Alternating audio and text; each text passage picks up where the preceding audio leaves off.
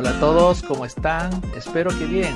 Les saluda su amigo Martín Morales desde el Gillette Stadium para traerles lo que será el primer episodio de esta temporada de nuestro podcast Mundo Patriota.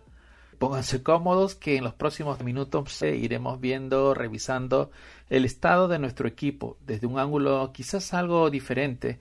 Una mirada del equipo de alguien que pasa sus días encerrado en el Gillette, así que por ahí puedo traerles una perspectiva algo diferente, una opinión. Pero bueno, para los que no me conocen, otra vez soy Martín Morales, escritor principal y encargado de las cuentas en español de nuestro equipo. Y como ya lo mencioné, trabajo en las oficinas del estadio, el lugar donde paso la mayor parte de mi tiempo, sobre todo en esta época del año. Y ahora, siendo este el primer podcast de la temporada 2022, me gustaría brevemente analizar cómo llega nuestro equipo, el ataque y la defensiva al inicio de esta temporada 2022.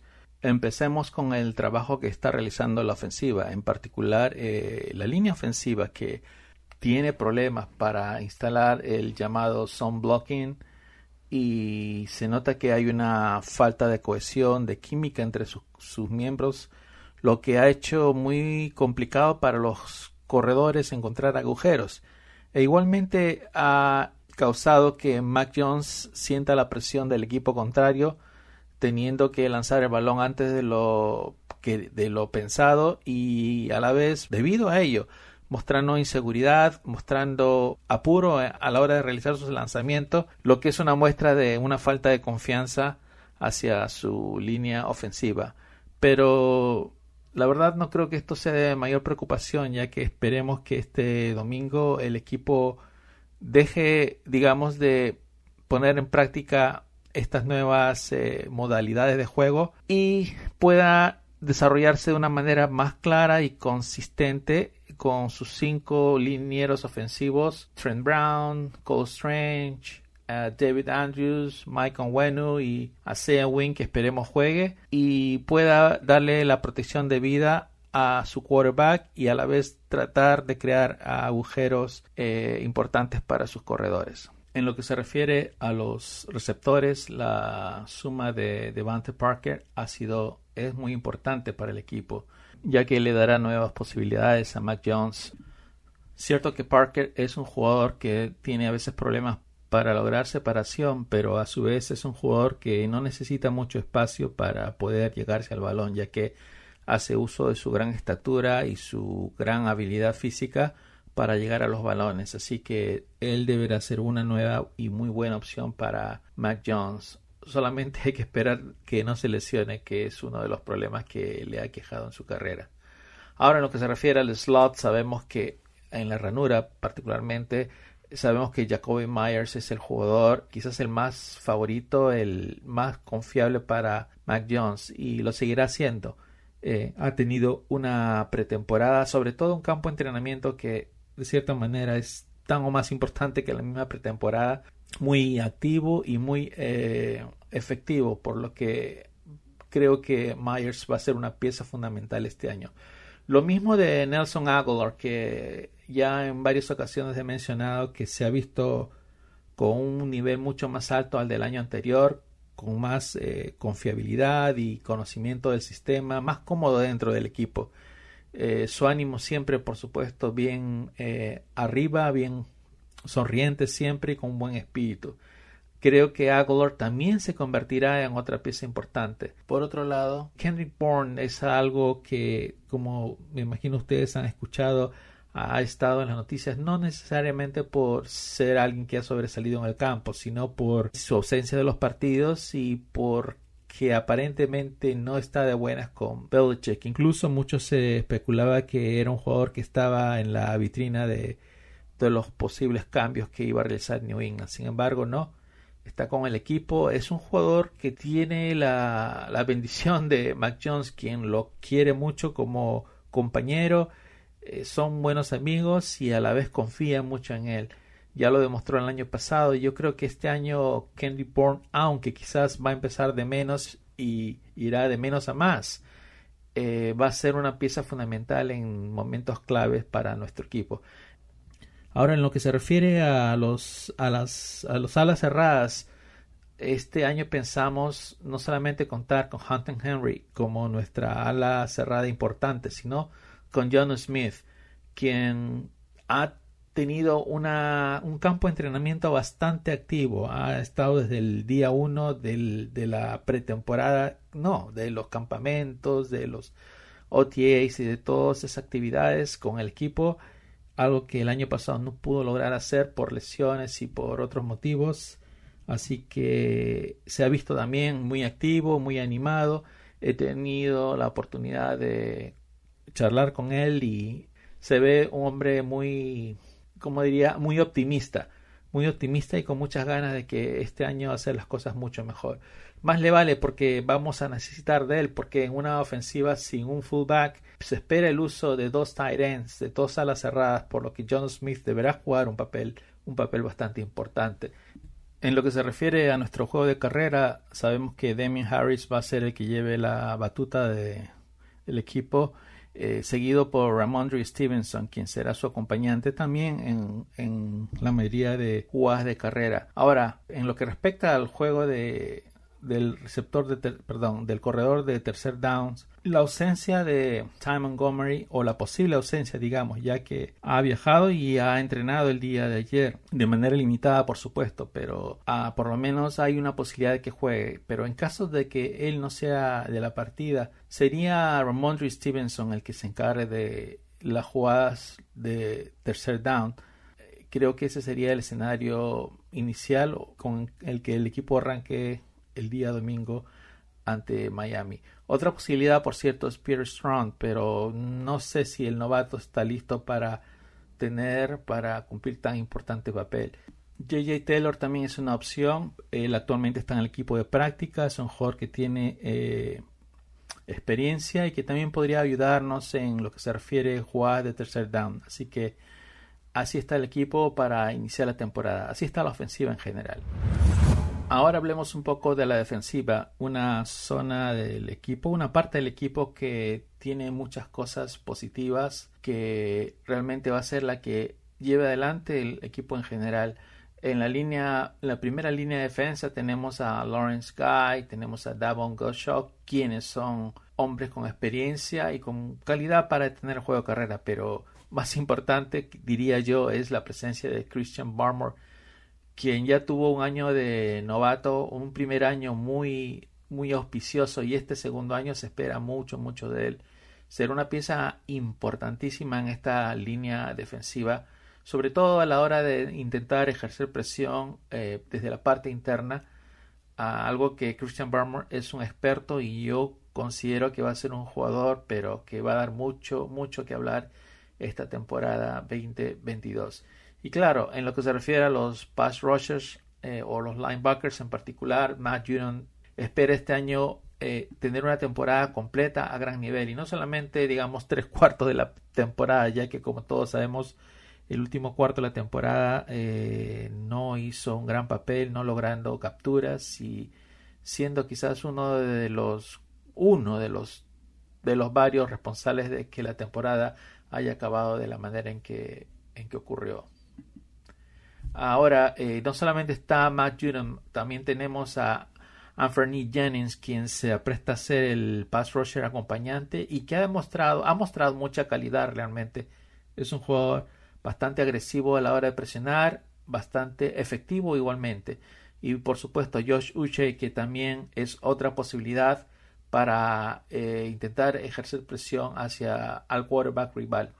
Y claro, otra cosa que hemos visto en esta segunda línea de defensa que ha cambiado bastante es la presencia, la aparición, digamos, de Mack Wilson y de Raekwon McMillan, dos jugadores que son rápidos, que tienen la capacidad no solamente de ir y frenar el juego de carrera, pero también tienen la velocidad como para ayudar en la cobertura.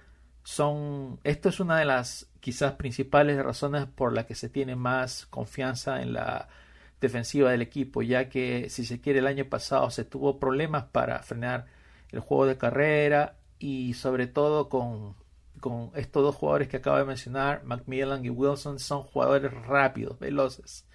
algo que no teníamos la temporada anterior con Donta Hightower, con Jamie Collins e incluso con el mismo Kyle Van Noy, quienes son jugadores que, ya sea por la edad o incluso por su misma contextura física de ser jugadores grandes, no tienen la agilidad para cubrir a corredores, incluso tight ends y receptores que son más ágiles, más hábiles y más veloces. Finalmente la secundaria, una secundaria de primer nivel donde se tiene mucha optimismo en lo que vayan a hacer, será clave realmente en lo que este equipo pueda hacer, ya que cuenta con jugadores veloces, jugadores agresivos, jugadores capaces de ayudar en la misma línea de golpeo, como Adrian Phillips o Kyle Duggar, Jabril Peppers, e incluso Joshua Bledsoe y por qué no Devin McCourty. Todos ellos excelentes en la cobertura y también con mucha capacidad para acercarse a la línea de golpeo y ejercer presión al quarterback, por lo que no está descartado que el uso del blitz en esta temporada sea algo más común por parte del equipo de Nueva Inglaterra. Ahora, ¿qué podemos esperar este día domingo? Como todos sabemos, el equipo ha viajado tempranamente a la ciudad de Miami el día martes, esperando lograr aclimatarse al clima y la humedad de esa ciudad. Siempre jugar en septiembre en Miami es complicado para Nueva Inglaterra debido al gran calor y el récord mismo no lo acompaña. He visto las estadísticas, se ha ganado solamente uno de los últimos 4 partidos en casi 30 años. Me refiero a partidos de apertura de temporada en la ciudad de Miami, por lo que iniciar la temporada en Miami nunca ha favorecido a Nueva Inglaterra, por lo que yo creo que esa es una de las razones por la que se ha viajado hacia Miami tempranamente en la semana. Claro, también hay otras razones, como por ejemplo este fin de semana aquí en el Gillette habrá un concierto de música, así que va a estar movido, ocupado dentro de las instalaciones y quizás el equipo quiere alejarse también un poco de todo ese tumulto, de todo ese bullicio y concentrarse en un lugar más calmado y, ¿por qué no?, a la vez hacer más confraternidad y estar más relajado para el partido del día domingo. Ahora, ¿qué queremos del partido del día domingo? La verdad, lo que queremos más que todo es lograr la victoria. ¿Qué quiero decir? Lo que quiero decir es que jugar bien no es algo que realmente va a ser nuestra meta final. Ciertamente nos encantaría que el equipo juegue bien en todas sus líneas, pero es algo que es poco probable que ocurra, sobre todo siendo tan temprano en la temporada. El mismo Belichick, recuerdo que hace unos días dijo que el mes de septiembre es una extensión de la pretemporada. Y es verdad, es algo que lo he escuchado repetidamente de jugadores. Incluso me acuerdo que Brady lo decía a la prensa y también a mí en repetidas ocasiones, que el equipo realmente se empieza a ver a finales de octubre y lo que hay que hacer hasta ese entonces es tratar de ganar la mayor cantidad de partidos. Y eso es lo que se necesita hacer, lo que queremos hacer. Más allá de ver que todo camine como un reloj suizo, obviamente empezar a ver que hay mejoras, que hay cosas que se están viendo que van por buen camino, que la línea ofensiva sigue trabajando, logrando abrir agujeros, que los corredores logran ganar yardas, que los receptores logran correr sus rutas, estar sincronizados, lograr separación, que Mac Jones juegue de una manera serena, que sea preciso en sus lanzamientos, que no haga locuras y que en lo que respecta al ala cerrada, ver más de John Smith, que realmente yo creo que va a ser un jugador que vamos a necesitar esta temporada. Y claro, en lo que se refiere a la defensa hay mucha expectativa por todo lo que puede hacer este grupo. Como ya le mencioné, desde la línea misma defensiva, los linebackers, pass rushers, la secundaria, la agresividad de los safeties, todo eso vamos a ir viendo mejora poco a poco. Así que no nos desesperemos y si las cosas no funcionan bien, o incluso, vamos a ser sinceros, incluso si el triunfo no se da, esperemos que las cosas vayan para mejor. Así que no hay que desesperarse. Obviamente que hay que ganar los partidos, sobre todo estos partidos tan importantes de comienzo de temporada y sobre todo frente a un rival de división. Pero vamos tranquilos y, claro, con el deseo y con la esperanza de ganar el partido, pero a la vez siendo consciente que vamos a ir de a poco y que esperemos una buena temporada, un buen año por parte de todos los jugadores, de todo el equipo en general. Así que no vayamos tranquilos, chicos, no hay que desesperarse. Y otro tema que también siempre se habla es acerca de de los entrenadores, quién es el entrenador de la línea, perdón, de la ofensiva, si es Matt Patricia, Joe Judge, y la verdad es que eso es secundario desde el punto de vista que este equipo siempre ha funcionado de esa manera. Este equipo no habla con la prensa, no dice las cosas digamos claramente desde ese punto de vista. Lo hizo con Flores cuando estuvo aquí, donde nunca tuvo el título de coordinador defensivo, y si lo va a hacer así con Patricia, aquí a nadie le importa. Lo que a quienes le importa es a la prensa. Ahora ustedes podrán decir, no, pero tiene que haber alguien que sea el líder, la cabeza, y por supuesto que lo hay, pero ellos no te van a estar diciendo quién es, quién lo va a hacer o cómo funciona. Eso es la manera en que Belichick trabaja, nos guste o no, ese es su estilo. Y bueno, a seguir adelante nomás y creer que las cosas van a funcionar. Ahora, volviendo al partido del día domingo, quizá la pregunta que todos se hacen es ¿quién ganará el partido? Espero que los Patriots. Ciertamente creo que hay capacidad para ganar. Creo que la partida de Brian Flores y la llegada de Mike McDaniel le va a costar un poco ajustarse al equipo de Miami, que por cierto es un gran equipo. Creo que también los pass rushers de Nueva Inglaterra van a lograr ejercer presión y lograr que el quarterback Tua Tagovailoa cometa errores. Eso es la esperanza, eso es la meta de los pass rushers de la defensiva de Nueva Inglaterra. También, como lo acaba de mencionar, la secundaria de Nueva Inglaterra va a estar puesta a prueba, sobre todo con un gran receptor como es Tyreek Hill.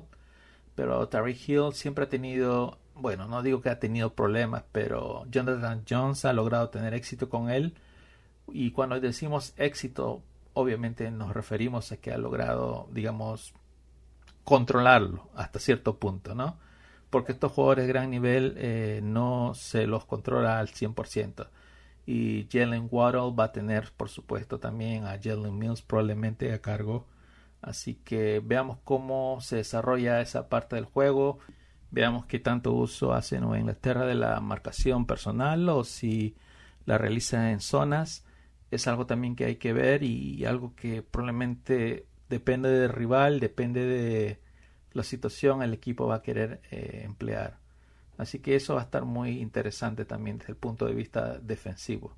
Así creo que al final vamos a tener un buen partido, como lo vuelvo a repetir, no va a ser del todo preciso, del todo elegante por llamarlo de una manera, pero creo que vamos a ver cosas positivas, cosas de las cuales el equipo va a querer construir y mejorar conforme pasen las semanas. Esa es la meta, esa es la idea y creo que tenemos todo para lograrlo. Ojalá que sea así, esa es la esperanza. Bueno, chicos, ya vamos a cerrar prontamente este podcast que, como les dije, iba a ser corto, pero quiero en primer lugar agradecerles a todos ustedes por seguirnos en las cuentas en español. Nosotros siempre estamos atentos a su contribución, a su apoyo de todos ustedes, porque el equipo realmente quiere ver eso, quiere ver el apoyo de los fans hispanohablantes de México, de Latinoamérica en general y de España, por supuesto, quienes siempre están activos y atentos a lo que el equipo hace. Y es algo que estamos muy pendientes y de lo cual agradecemos profundamente. Así que gracias por todo ese apoyo. Y también sigan apoyando a sus clubes locales, muchos de los cuales están realizando actividades y creo que es una buena manera de apoyar al equipo. Nosotros de cierta manera en lo posible vamos a empezar a enviar algunos regalos para que sean distribuidos en estos clubes, así que apoyen a su club local y participen de sus dinámicas y creo que es una buena manera de apoyar y de hacernos ver con sus fotos el apoyo que ustedes nos brindan.